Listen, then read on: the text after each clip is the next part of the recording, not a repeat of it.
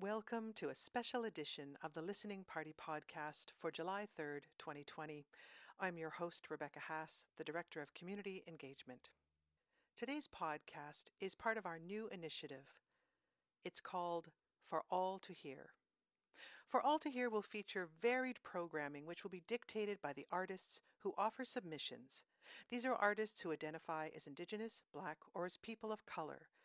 Pacific Opera wants to offer a space to artists to speak directly because we want to change, and we want the world to change after George Floyd. In the words of Timothy Vernon, the founder and the artistic director of Pacific Opera, if that is to happen, we know it must come from the communication of truths, even the hardest truths, and that is what art and artists can do with unequaled directness. Prithvi Gandhi was born in Bombay, India. She identifies as an Indian American. Having had a long career as a soprano in the operatic field, she is currently the Chief Artistic Officer of Minnesota Opera. Here she is, in her own words, speaking to her experience. What was it like to live in Minneapolis after the death of George Floyd? To be in the center of it and witnessing how it's affected the community. There's been a lot more violence and unrest since that all happened. There's so much stirred up energy, and that's frightening to live in, but also to see how an event like that radiates and ripples outwards so dramatically and affects so many other levels of living, and how important it is for the outside world to see and understand and have empathy for that, to know that it's not just about this, it's about the quality of life for all of us. People who say, well, that doesn't affect me, they're so wrong. They're so wrong on so many levels. It does affect them. They just don't realize how.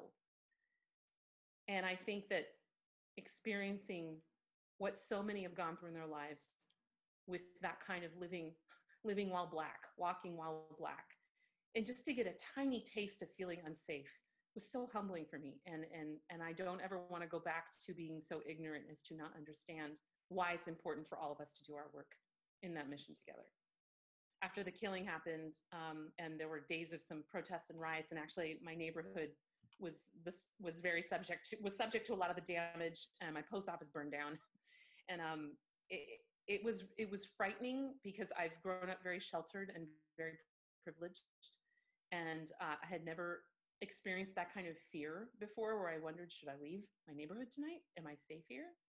And it gave me a window into what some people are experiencing every day. And that was very, very humbling to, as I told a friend of mine, I feel like such a pastry puff. You know, there's so many ways in which I haven't experienced this kind of fear. We didn't put out a statement right away.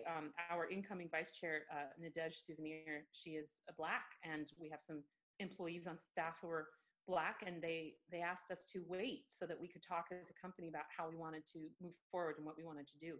So the Tuesday after it happened, I believe, that was almost a week later, we closed the company for a day of service to the community in whatever way we felt we wanted to, whether it was signing petitions, looking up new resources to read, joining protests or marches, donating to the communities that had been hard hit by the riots. Everybody chose their own ways in which they wanted to contribute.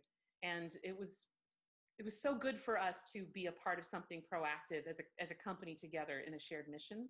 And then we released the statement after that, and saying, these are the resources we're looking at as a company. We invite you to do the same.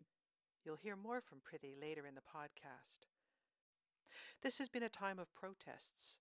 It's a time when protests demanded action, and a time when a statement is not enough. And those stepping forward aren't the usual suspects. Beyond corporate institutions, arts organizations, including opera companies, are asking themselves, what changes do they need to make? How are we part of the systemic problem of racism? In the podcast today, you will hear two voices, both with their response to this moment in time. And while they have different origin stories and different lived experiences, you will hear common themes. First, I'd like to share with you my conversation with Samuel Chan. Sam is a baritone and a recent graduate from the Canadian Opera Company Ensemble. I had worked with Sam in my role as a mentor during his time at the COC. At the height of the protests, I happened to read one of his posts on Facebook. With Sam's permission, I'd like to share it with you.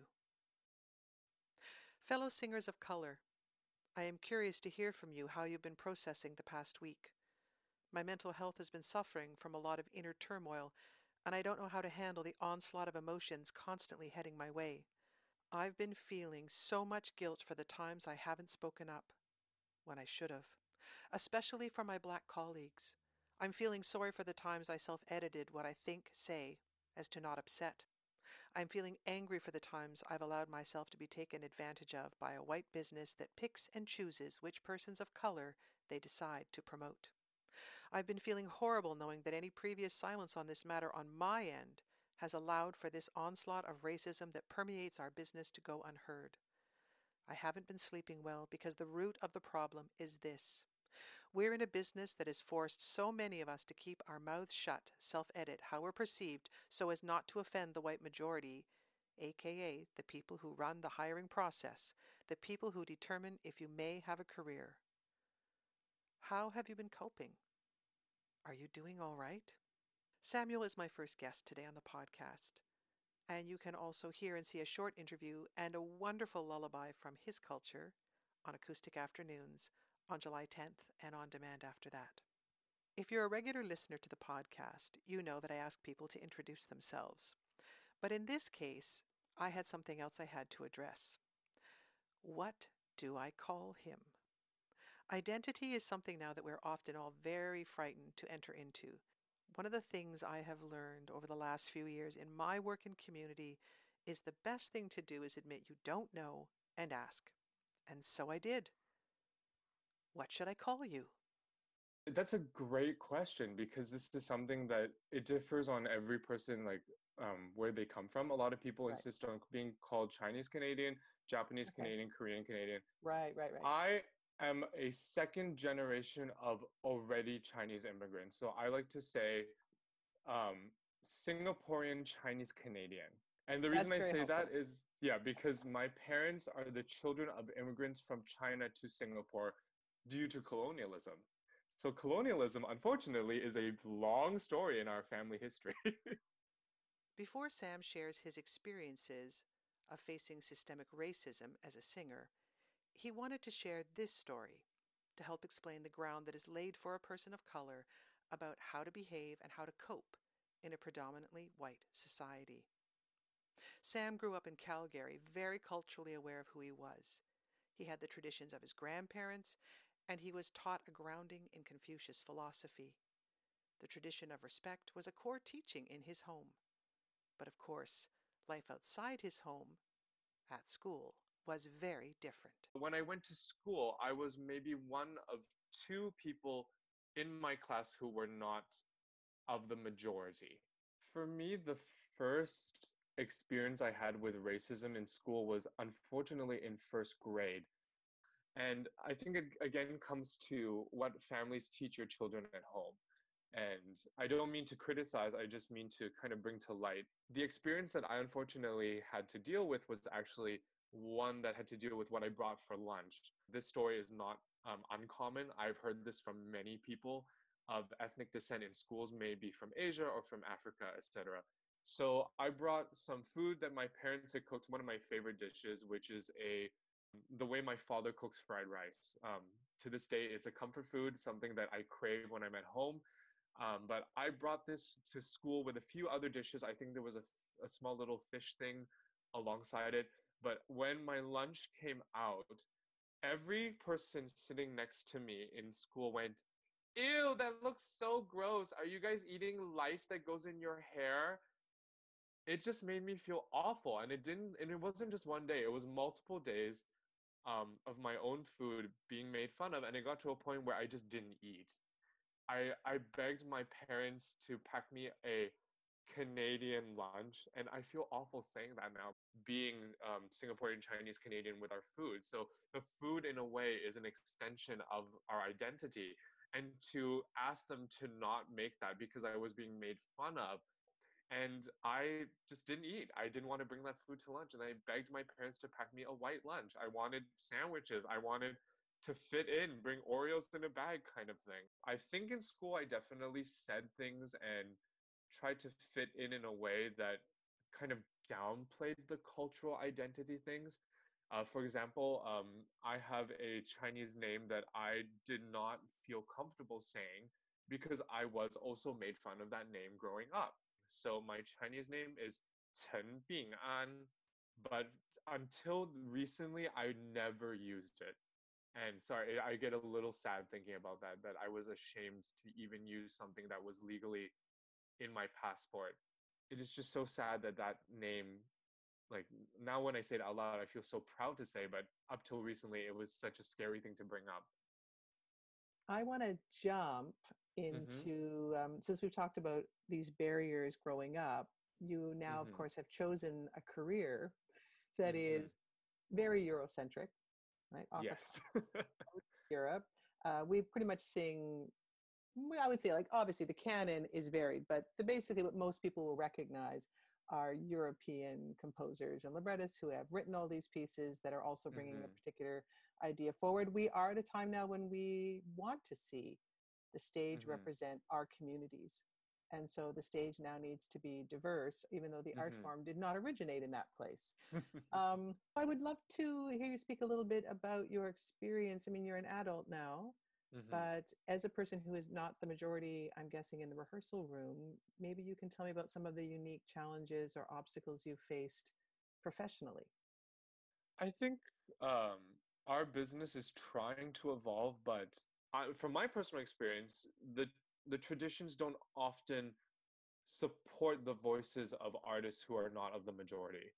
So I have personally witnessed in my rehearsal rooms being somebody who is of color, things that maybe other people won't notice. I've worked with singers who don't speak English but speak French or speak German, and in a rehearsal room, we can all converse in that way to sort of create a product. For a lot of singers from Asia and from Africa specifically, that is a very different experience and it's a very hard experience. Um, I have witnessed conductors almost ostracize or criticize one of those performers in a rehearsal room because they have a hard time communicating what they're trying to say. I've seen how the impatience with language barrier can bar successful respect from happening in a rehearsal room.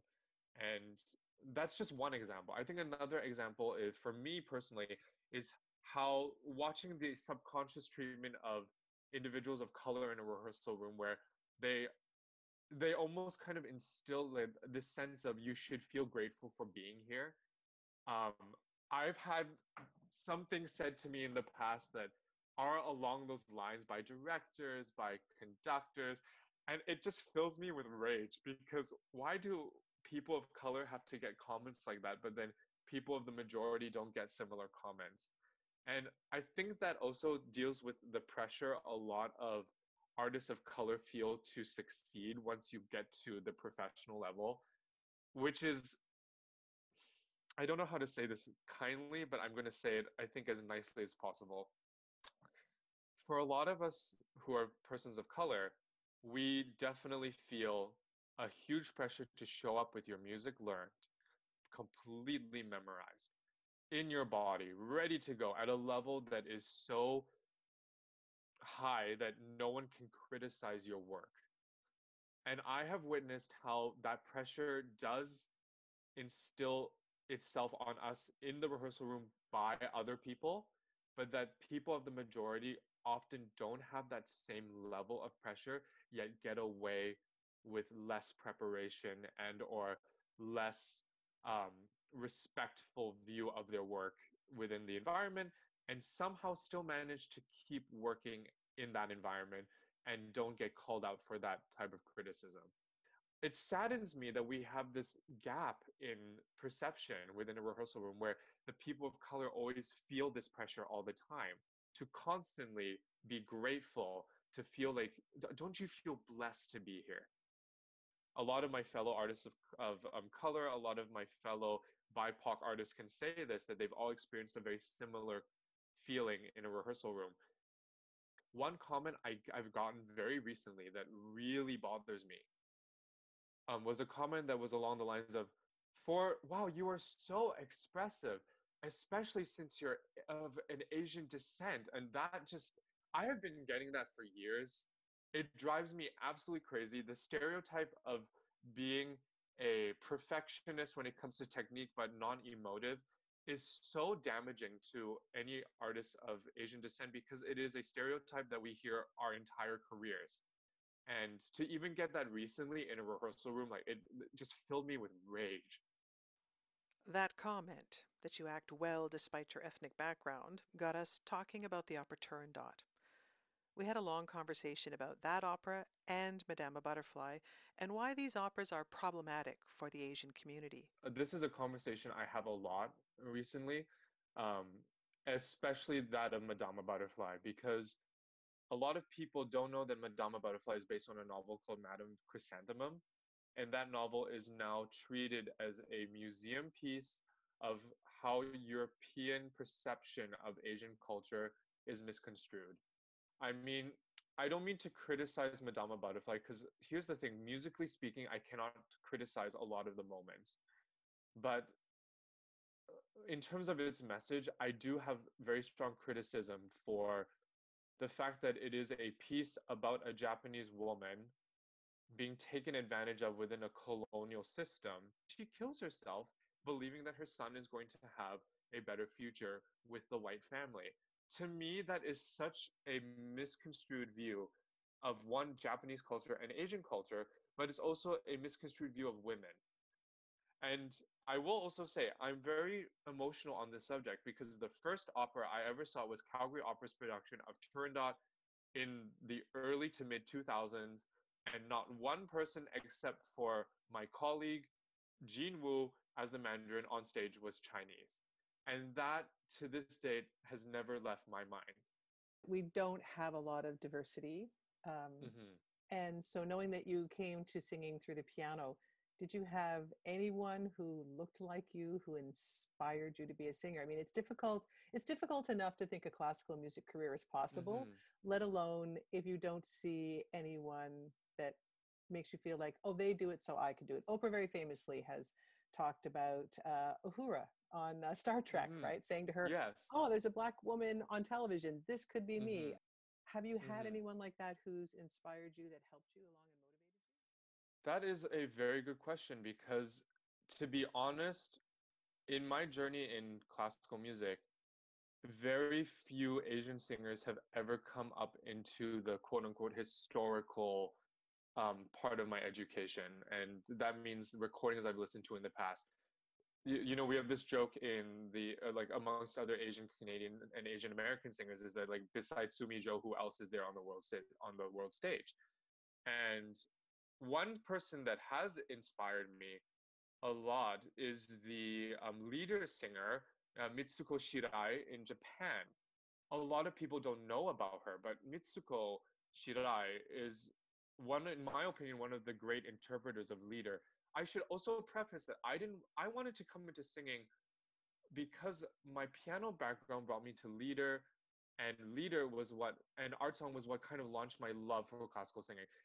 You're marrying full art forms, poetry, pianistic excellence, and vocal excellence all into one art form.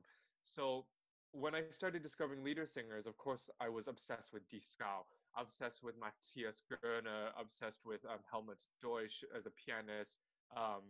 Malcolm Martineau I'm a big fan of.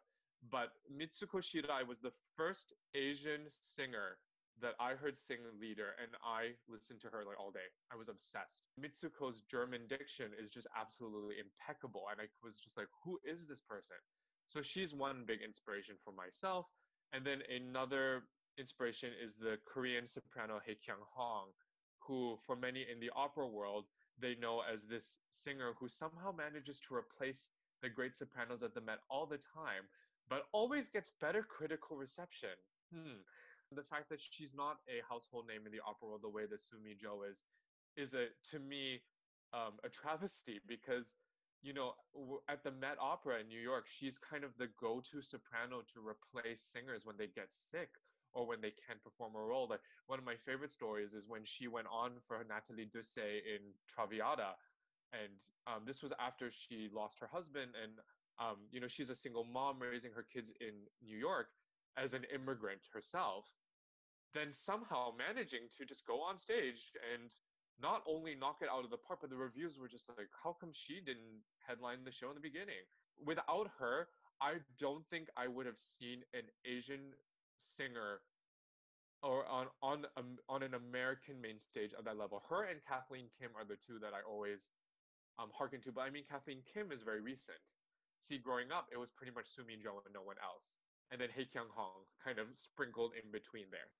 The question of how to create more diversity on stage is one that the opera world talks about a lot these days. As you can hear from Sam, it's really important to the next generation of artists to see themselves reflected on the stage. As a singer, and finding himself often to be the only person of color in a cast, I asked him what he thinks needs to happen to change this. He was quick to answer. He has a question for opera companies. Do you actually hold, you know, non-biased auditions in your city? Are you holding auditions that allow people of any background to come up forward? Because this is not just an issue for BIPOC representation. This is also an issue for human representation. I say that because so few singers who are disabled have been on operatic main stages. And one of my big heroes in music is Thomas Kvasthoff. And he himself is probably one of the greatest leader singers of his generation. But imagine what that voice would have been like on a theatrical stage if he was given productions to be in that allowed him to be seen, not just, a voice that you listen to. The conversation that you're listening to really came out of Sam's Facebook post, which I shared at the start of this podcast. I asked Sam, how did the murder of George Floyd impact him? As a person of color, what I found so difficult was the guilt that I felt internalized from the lack of speaking up in the past about how race relations affects all of us. Because something that I spoke to with a lot of my colleagues over the past few weeks, oh, and I should preface that these conversations came up from all of us feeling the same way and reaching out to each other to talk about these issues. One of the big things that kind of stuck out is that we all felt a sense of guilt that we did not speak up beforehand, and that the self-editing and the self-evaluating of everything you say in a white space affects how you are perceived and how you can maintain employment through safety. And what that means is that you're saying things and not saying things to maintain work.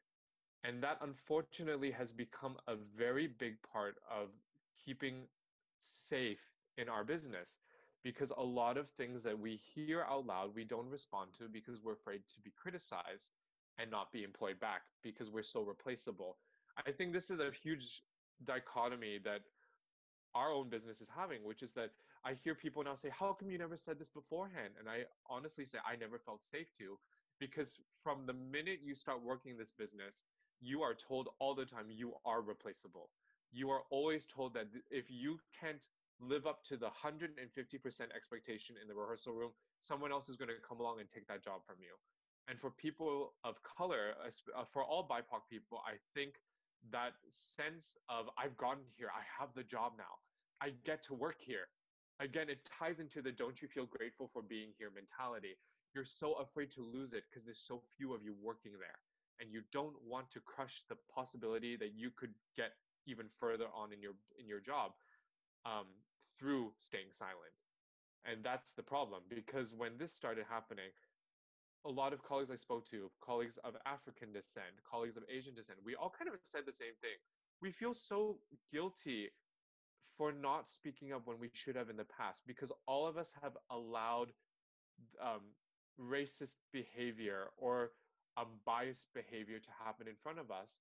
And to not say what we saw means that we got to almost keep our jobs by keeping complicit and pleasing the white majority with how we act in the rehearsal space.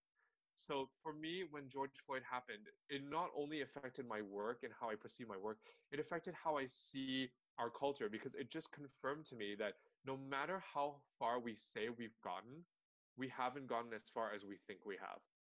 I think as an artist working in our business specifically, it is my job now, and it should have always been my job, but it really is my job now to tell the stories of the people who are of our time. If we as artists take ownership of telling the stories of our humanity now, and that also means taking into account what not to perform, it will give us all a more ecumenical artistic workspace. And this is something that I believe that all arts people can take into account, is that if you want to present a work of art, or you want to present a work of art that is very activist centered, that work of art should be created and presented by the artist directly affected by the situation that they're advocating for. Within our standard repertoire, we do need more people of many ethnic backgrounds to be on stage in the roles that we celebrate, like Rosina in Barbara of Seville or Susanna in Marriage of Figaro, because those roles, if they imagine the impact you would have on young people if they got to see somebody on stage who looked just like them in a leading role. It would change their lives. I grew up unfortunately never seeing that, and we're also in a culture that still in many ways tells specifically Asian men that um, they're not visually a good representation of a romantic lead on stage. I know that that is something that has recently been brought to light in the cinema world, but it is a very similar issue in our world. There are people who still tell Asian men that they will not ever play leading roles on stage because of how they look. Something that my own relatives have said is that when I decided to go into this world, a lot of them were like, "Why do you want to go into this world? You're Asian. You don't belong there." This is a cultural problem, is that a lot of people of color are afraid to even go see a show because they feel uncomfortable in an audience of people that, one, don't look like them, but two, are of a social status in which they feel inadequate, uncomfortable, and or not a part of. This current generation of singer, my generation and the generation right above me, we are so aware that this is important. We are so aware that this is the starting point to true change in our business. And if we start here, imagine how much further we could go with how we see race, we see ethnicity, we see culture in Western opera. After all that we talked about, Sam is hopeful.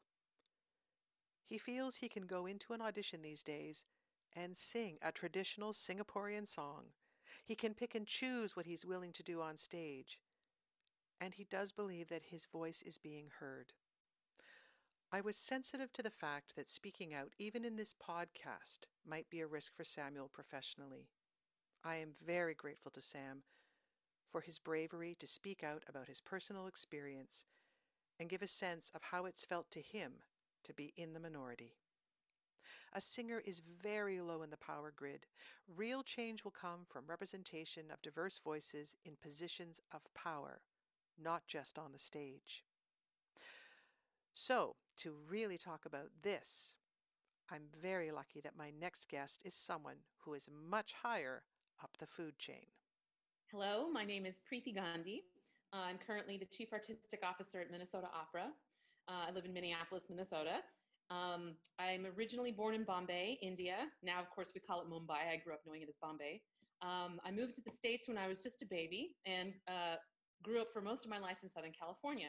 I identify as Indian American, I would say. I know a lot of people also group us in the category of Asian, but I would say I identify most closely with Indian American. I grew up in a very traditional Indian family, and opera was not on my radar at all. She did have a long career as a singer, but later turned to arts administration. At the time, she thought it was just for a few years. As she said to me, a chance to maybe have a health plan? But that's not what's happened. But my almost 5 years as artistic administrator of my home company showed me that I suddenly had a chance to affect the business in a way that I didn't get to do as a singer. Of course, as a singer, there's so many ways we affect the business. But as an administrator, I suddenly realized I can advocate for the singer on this side of the desk in a way that I couldn't do before. I have a much bigger platform and way to do it that might make more lasting change in my own small way. And I'm really passionate about that. Singers are at the bottom of the ladder in the power structure so much in this industry. And I felt that so much personally, of course, and witnessing that and in our travels. Being one of maybe 2 Indian Americans in the opera field in America that I knew of, I also felt very lonely in my path in terms of the support I got from my own culture and who I could relate to. Both Sam and Prithee have similar stories. One of the barriers to seeing diversity on our stages in opera is that for families that are recent immigrants to North America, there's an expectation of a better life, and that doesn't tend to look like a career as a musician. I'm laughing because I'm going to tell you that, yeah, my parents had a mild heart attack in the beginning, and we had a lot of long arguments about my choice of path. They weren't familiar with it. It really went against the ingrained doctor, lawyer, engineer kind of path of so many Indian families. Education is so important. And I love my parents for pressing education and higher education on us and making us study and being slightly tiger parents about it all. And it's one of the reasons I was in piano. And now I realize if they hadn't put me in piano lessons at the age of 6, I would never have become an opera singer. So in a way, they're inadvertently responsible for me becoming an opera singer and moving into that field. But no, when I decided to quit my job at the radio station and move back home and tell them that I wanted to pursue opera full time, it was not an easy path for us. Did she have any Indian singers to look to for inspiration? In America, I had not met any other Indian opera singers. I think I knew of 2 in the field, and that was pretty much it. In terms of not really seeing people in my culture in my field, sometimes it felt like a burden and it felt lonely, and sometimes it almost felt liberating in a strange way, because I had always felt a little bit like an alien in my Indianness and Americanness and trying to figure out where I fit in. I had a very traditional Indian upbringing and home, and then I would go to school and I would try to be an American kid. And so many people who grew up in split cultures, especially in a first generation family, I'm first generation. I was born there, even though I grew up here. You never really feel like you fit in anywhere. And suddenly in opera, I suddenly felt like I had found my tribe in a way, because it didn't matter that I was Indian or American. What mattered was, did I sing well? Did I have a good vocal technique? Could I speak the language as well? Did I know how to emote? That was the shared language. And so on one level, yes, and we can talk about that later, the color of my skin did become an issue later. Cultural issues did become an issue later. But in the beginning, what I was thrilled about was finding the shared language of being an artist that I felt bonded me to this new tribe. Voice and hard work and talent opened up the magical world of opera for Prithee. Did the color of her skin make a difference? Sam is told that an Asian man can't be a romantic lead. And so I wondered, what is an Indian American told? I did get cast in a few things where my culture is my identity as an Indian woman. I would get a lot of jokes and sexual harassment jokes about the over sexualization of someone from my culture in the kinds of roles that I was playing. I'm sorry to be so obscure. I just don't want to give anything away, right? But it was interesting how you heard those comments and you didn't know how to combat it. You didn't know how to respond to it. So you just absorbed it. And as you move through the field, all of those things start to build up in your consciousness to a point where suddenly one day you're paralyzed. And you don't even know how to respond because you don't realize you've absorbed all those messages for so many years. Yeah. Prithee spoke so passionately to me about her love of music and her joy of being in the rehearsal room in her burgeoning career that she didn't think in the beginning she really clocked whether or not she was experiencing racism. The art was everything. For a while. As I went along and got more comfortable, I started to notice more. That might be a surprise answer, but that's absolutely the truth of how it happened. And being Indian in itself was different. I would say that I did not have perhaps the same experiences as my Black colleagues, my Asian colleagues. I mean, it was there's definitely different biases associated with who we are. I would get exoticized a lot. And I think it created more sexual harassment in my career. Maybe I don't want to be comparative. I'm guessing maybe that contributed. I don't know. I was struck by how much Prithee's experience sounded like Sam's. Trying to normalize something that I feel probably wasn't normal, that she actually questions her experience. Was it harassment? Sam's cultural trope was the ice princess, that as an Asian he would be cold and emotionless. Prithi's experience seems to be the racial perception of the world of the exotic East and Bollywood. She is no longer in the performance world, so I wonder what's her world like now? Opera administration in America is very, very white and male at the top. And I'm so happy to see the women's movement in opera increasing in strength, because my gosh, we need so many more of us up there to help create a better atmosphere for women in this business. And for people of color as well, we need to change so many things about how we are casting, the lens by which we look at the operatic canon and how we're going to retell those stories, how we're going to tell new stories, which Minnesota Opera is very active about talking about and pursuing. And that's something that's been a big focus since I got here, not just because of me, but because the company was already doing that work. And it's exciting to be part of that movement. At the same time, I feel a lot of pressure sometimes, and it's very daunting because all I can do is be me. I know the kinds of things that I wanted to change coming in. I wanted to make a better environment for singers in an opera house. I wanted to advocate for singers as best as I could against the system whenever I could. I wanted to talk about authenticity in the rehearsal room and in leadership and administration. I wanted to bring whatever it is I could. If it's egotistical of me to think I can bring change, I know those few things that I'm very passionate about, and I try to remember those things every day.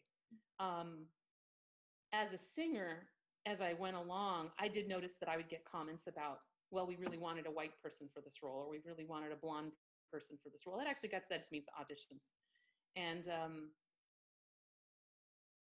And I remember thinking, well, that really sucks, because if you're casting ethnically correctly in opera, then I'm only ever going to sing the servant Malika and Lakme for the rest of my life.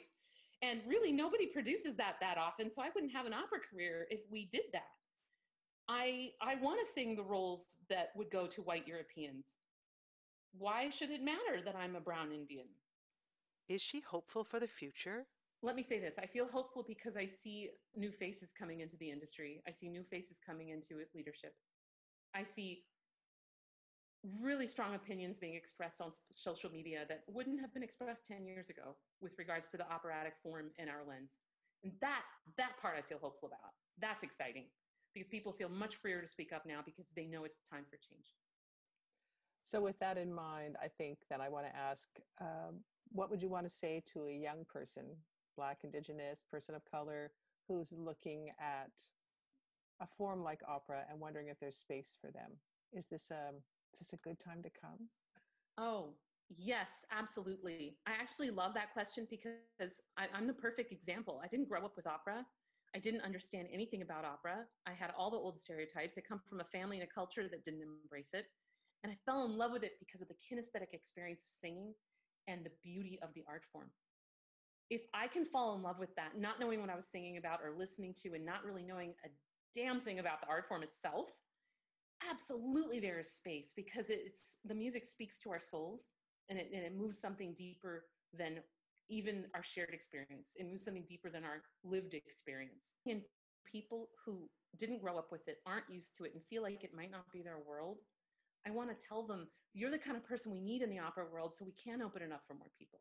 We need people like you to come in and bring your perspective. You don't have to conform to us. We need to listen to what you have to say. And then how do we bring that into our shared space so that we create something even more beautiful together?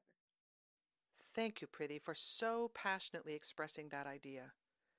It's time to listen to what others have to say, and then to take action. I want to thank Prithi and Sam for speaking with me so frankly and so generously, sharing their personal lived experiences of what it is to be someone who is a Singaporean Canadian and an Indian American working in the operatic field. After having these conversations, I look forward to hearing all our voices, on stage and off, in performance, in creative spaces where work is made, and in administration, in our offices and boardrooms. Our art form and our community can only benefit by moving to inclusivity. Please check out our website to listen to more artist responses as part of our For All to Hear program initiative. And as a side note, this will be the last podcast until September. We're taking August to create our new online fall programming in this COVID world we all find ourselves in. Until that time, have a safe, healthy summer, and I'll be back with you in September. I'm Rebecca Haas for Pacific Opera Victoria. Thanks for listening.